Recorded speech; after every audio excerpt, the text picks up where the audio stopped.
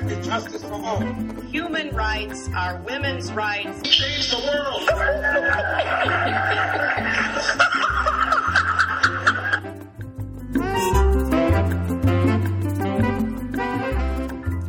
Welcome to Global Dispatches. This is your host, Mark Leon Goldberg. Ali Nader of the RAND Corporation is my guest today. We discuss the geopolitical implications of a potential nuclear deal between the United States and Iran and the potential implications of failing to agree to a nuclear deal with Iran. Now, November 24th is a big inflection point for these talks. It is supposed to be a deadline, but what happens at that deadline remains to be seen. The deadline could be extended, some sort of interim agreement could be brokered, or nothing at all could happen. Still, whether or not a deal happens in the remaining 2 years of an Obama administration or whether it fails to happen in the next 2 years is a big deal and will have profound consequences throughout the region, those consequences of which I discuss with Ali Nader of the RAND Corporation. So here is our conversation. Looking for a trustworthy podcast to bring you unfiltered viewpoints and experiences on global health? Tune into Global Health Matters, the podcast that connects silos and amplifies diverse voices to give you a holistic picture. Each month, Dr. Gary Aslanyan from the World Health Organization hosts discussions with guests spanning former ministers of health, award-winning journalists and authors, and frontline public health workers. Join listeners from across 180 countries for an exciting Season 4, launching in June. Global Health Matters is available on Apple Podcasts, Spotify, and YouTube.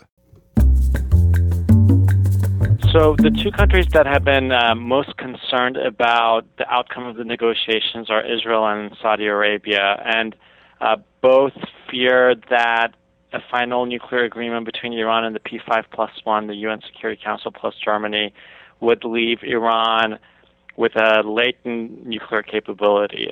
So Iran might not be on the brink of developing nuclear weapons, but it would still have the capability, mainly through its ability to enrich uranium. Also, Israel and Saudi Arabia are worried about the non-nuclear ramifications of a deal. Specifically, they're worried that the United States and Iran will seek détente after a nuclear deal, and that this will further empower Iran in the region. And both Israel and Saudi Arabia view Iran as their primary regional competitor. How likely do you see this détente to be? Presumably, the parameters of a détente between the U.S. and Iran would include Iran's forswearing of support for, terrorist groups like Hezbollah, for example. Right. So, if there's a nuclear deal, I don't think that the United States and Iran will have a fundamentally different relationship, meaning that the normalization of relations, especially full diplomatic relations, are unlikely, mainly because the highest authorities in Iran, including the Supreme Leader Ayatollah Khamenei, are not interested in normalized relations between the two countries. However, I think there will be some room for de-escalation of tensions and even cooperation on specific issues. When we look at the Middle East today, whether we like it or not, Iran does wield significant influence throughout the region, in Iraq, Syria, Lebanon, Afghanistan, and other countries.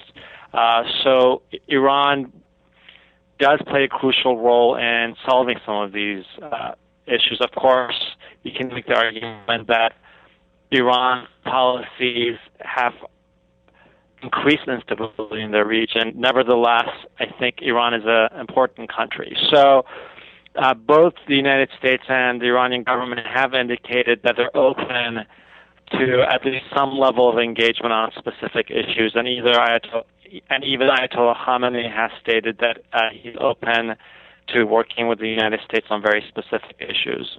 So you say that a détente between the U.S. and Iran is unlikely, but do you see any more room for cooperation on Syria, for example, particularly between the U.S. and Iran, or even Saudi Arabia and Iran, the two big regional players? It's possible that Iran and Saudi Arabia will come to some sort of agreement in countries like Syria, but it really will seek détente between themselves. And when we look at the Middle East today, groups like the Islamic State pose a threat to both Iran and Saudi Arabia. So logically, the two countries might see some advantage in working together. On the issue of Syria, I think the problem has been a zero-sum approach to the conflict. So the Saudis and other Sunni states insist that the Bashar al-Assad regime has to go, and that's really their objective. And Iran, of course, wants to make sure its interests are protected in Syria. Now, there are indications that the Iranian government is not attached to the person of Bashar al-Assad specifically, as long as there is a government that is friendly toward Iran's interests and allows Iran to supply Hezbollah and Lebanon through Syria. That might be amenable to Iran in the long term. So theoretically, détente between Saudi Arabia and Iran is possible, and some level of cooperation in Syria is possible. But really, given the sectarian divisions currently roiling the Middle East, it's hard to see the two sides being able to look at these issues from a non-sectarian and non-ideological viewpoint.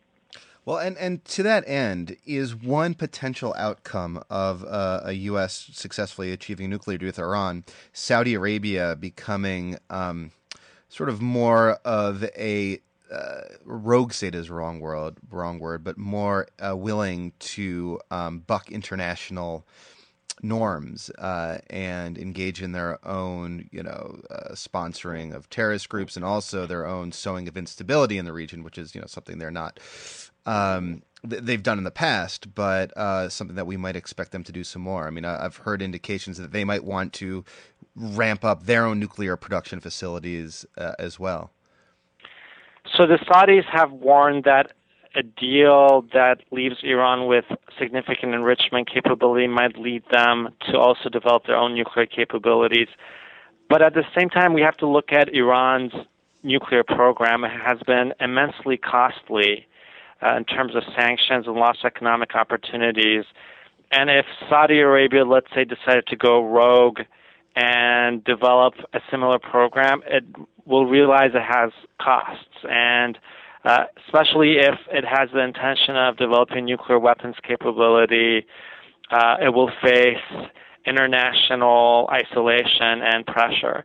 So it's not a given that the Saudis are going to really follow up with their threats and develop a nuclear program. And if they do develop a nuclear program, it's likely to be civilian in nature and not a weapons program. In terms of Saudi Arabia pursuing its own distinct foreign policies, this has been the case in the Middle East for some time now. The Saudis are supporting a wide array of Sunni groups in Syria and beyond.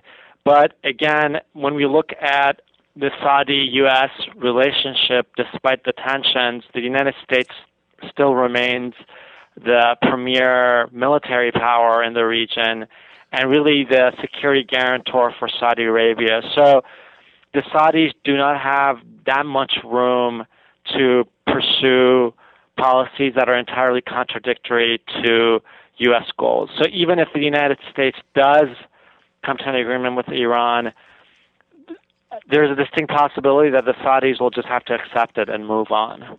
So basically what you're saying is that if there is an agreement, really not fundamentally much will change in terms of like geostrategic and geopolitical alliances in the Middle East. Is that a fair assessment? Yeah, I think a nuclear deal will have certain geostrategic benefits. We'll see a de-escalation of tensions in the Middle East. The chances of a military conflict over Iran's nuclear program will recede. But really, you still have the fundamental problems that you would have with or without a nuclear deal. The sectarian divide between the Shia-Sunni, Iran's policies toward Israel, the Israeli-Palestinian tensions that are rising.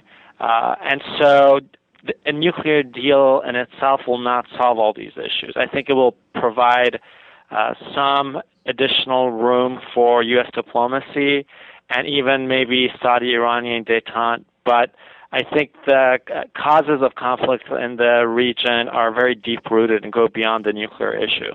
Okay, so on the flip side, then, if a deal is not reached, is it fair to say that the status quo will just remain? That sort of failure to reach a deal will result in the status quo and perhaps nothing worse? Or do you fear potentially, worse consequences for the failure to secure a deal?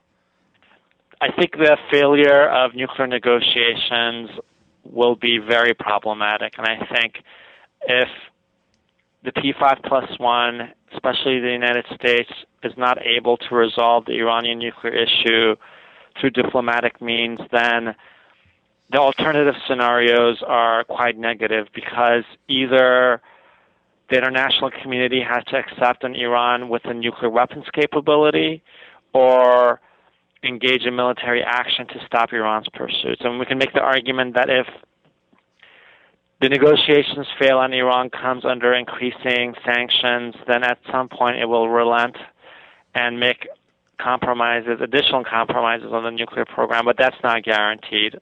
So a failure in talks in the negotiations could really dramatically increase regional instability, and that's why I think these negotiations are so important, and it's really important to try to reach at least somewhat of a comprehensive deal by November 24th, because it's not clear whether having even a few more months of additional negotiations will produce the results that we're looking for. And I think this is really, in a lot of ways, the ideal time for Iran to show flexibility and come to an agreement. What makes this the most ideal time? The fact that it's like a lame duck session of Congress and sort of the newly empowered Republicans in U.S. Congress can't sort of flex their muscles to try and sink this deal? Well, in terms of the incentives, both Iran and the United States have the incentives to reach an agreement. Iran wants sanctions lifted, and the United States wants to make sure Iran's program is peaceful, as Iran claims. The negotiations have been ongoing for a year. The joint plan of action that was reached last November has produced positive results. Iran's program has been frozen and rolled back to some extent. We have a more moderate president in Iran, Hassan Rouhani, who has been willing to negotiate much more so than his predecessor, Mahmoud Ahmadinejad. And in terms of U.S. politics, who knows who the next president will be and what policies he or she will adopt toward Iran. I think President Obama has been unique in trusting diplomacy to produce the desired outcome. But given the fact that Congress is very skeptical of the nuclear negotiations and that only 2 years remain of this presidency, I think it's important for Iranian leaders to realize this is really their best time to reach a deal. Thank you so much, Ali. This was very helpful. Sure. Well, thank you all for listening. So at least some of the scenarios that Ali just outlined are going to unfold over the next few months. Which of those scenarios unfolds remains to be seen. A quick programming note, I have a new website, globaldispatchespodcast.com, where all of these shorter interviews, plus my long interviews with foreign policy news leaders and thought leaders, are all housed there. And of course, you can subscribe on iTunes, check it out on UN Dispatch, Stitcher, you name it, we're there. Thanks for listening, and we'll see you next time. Bye.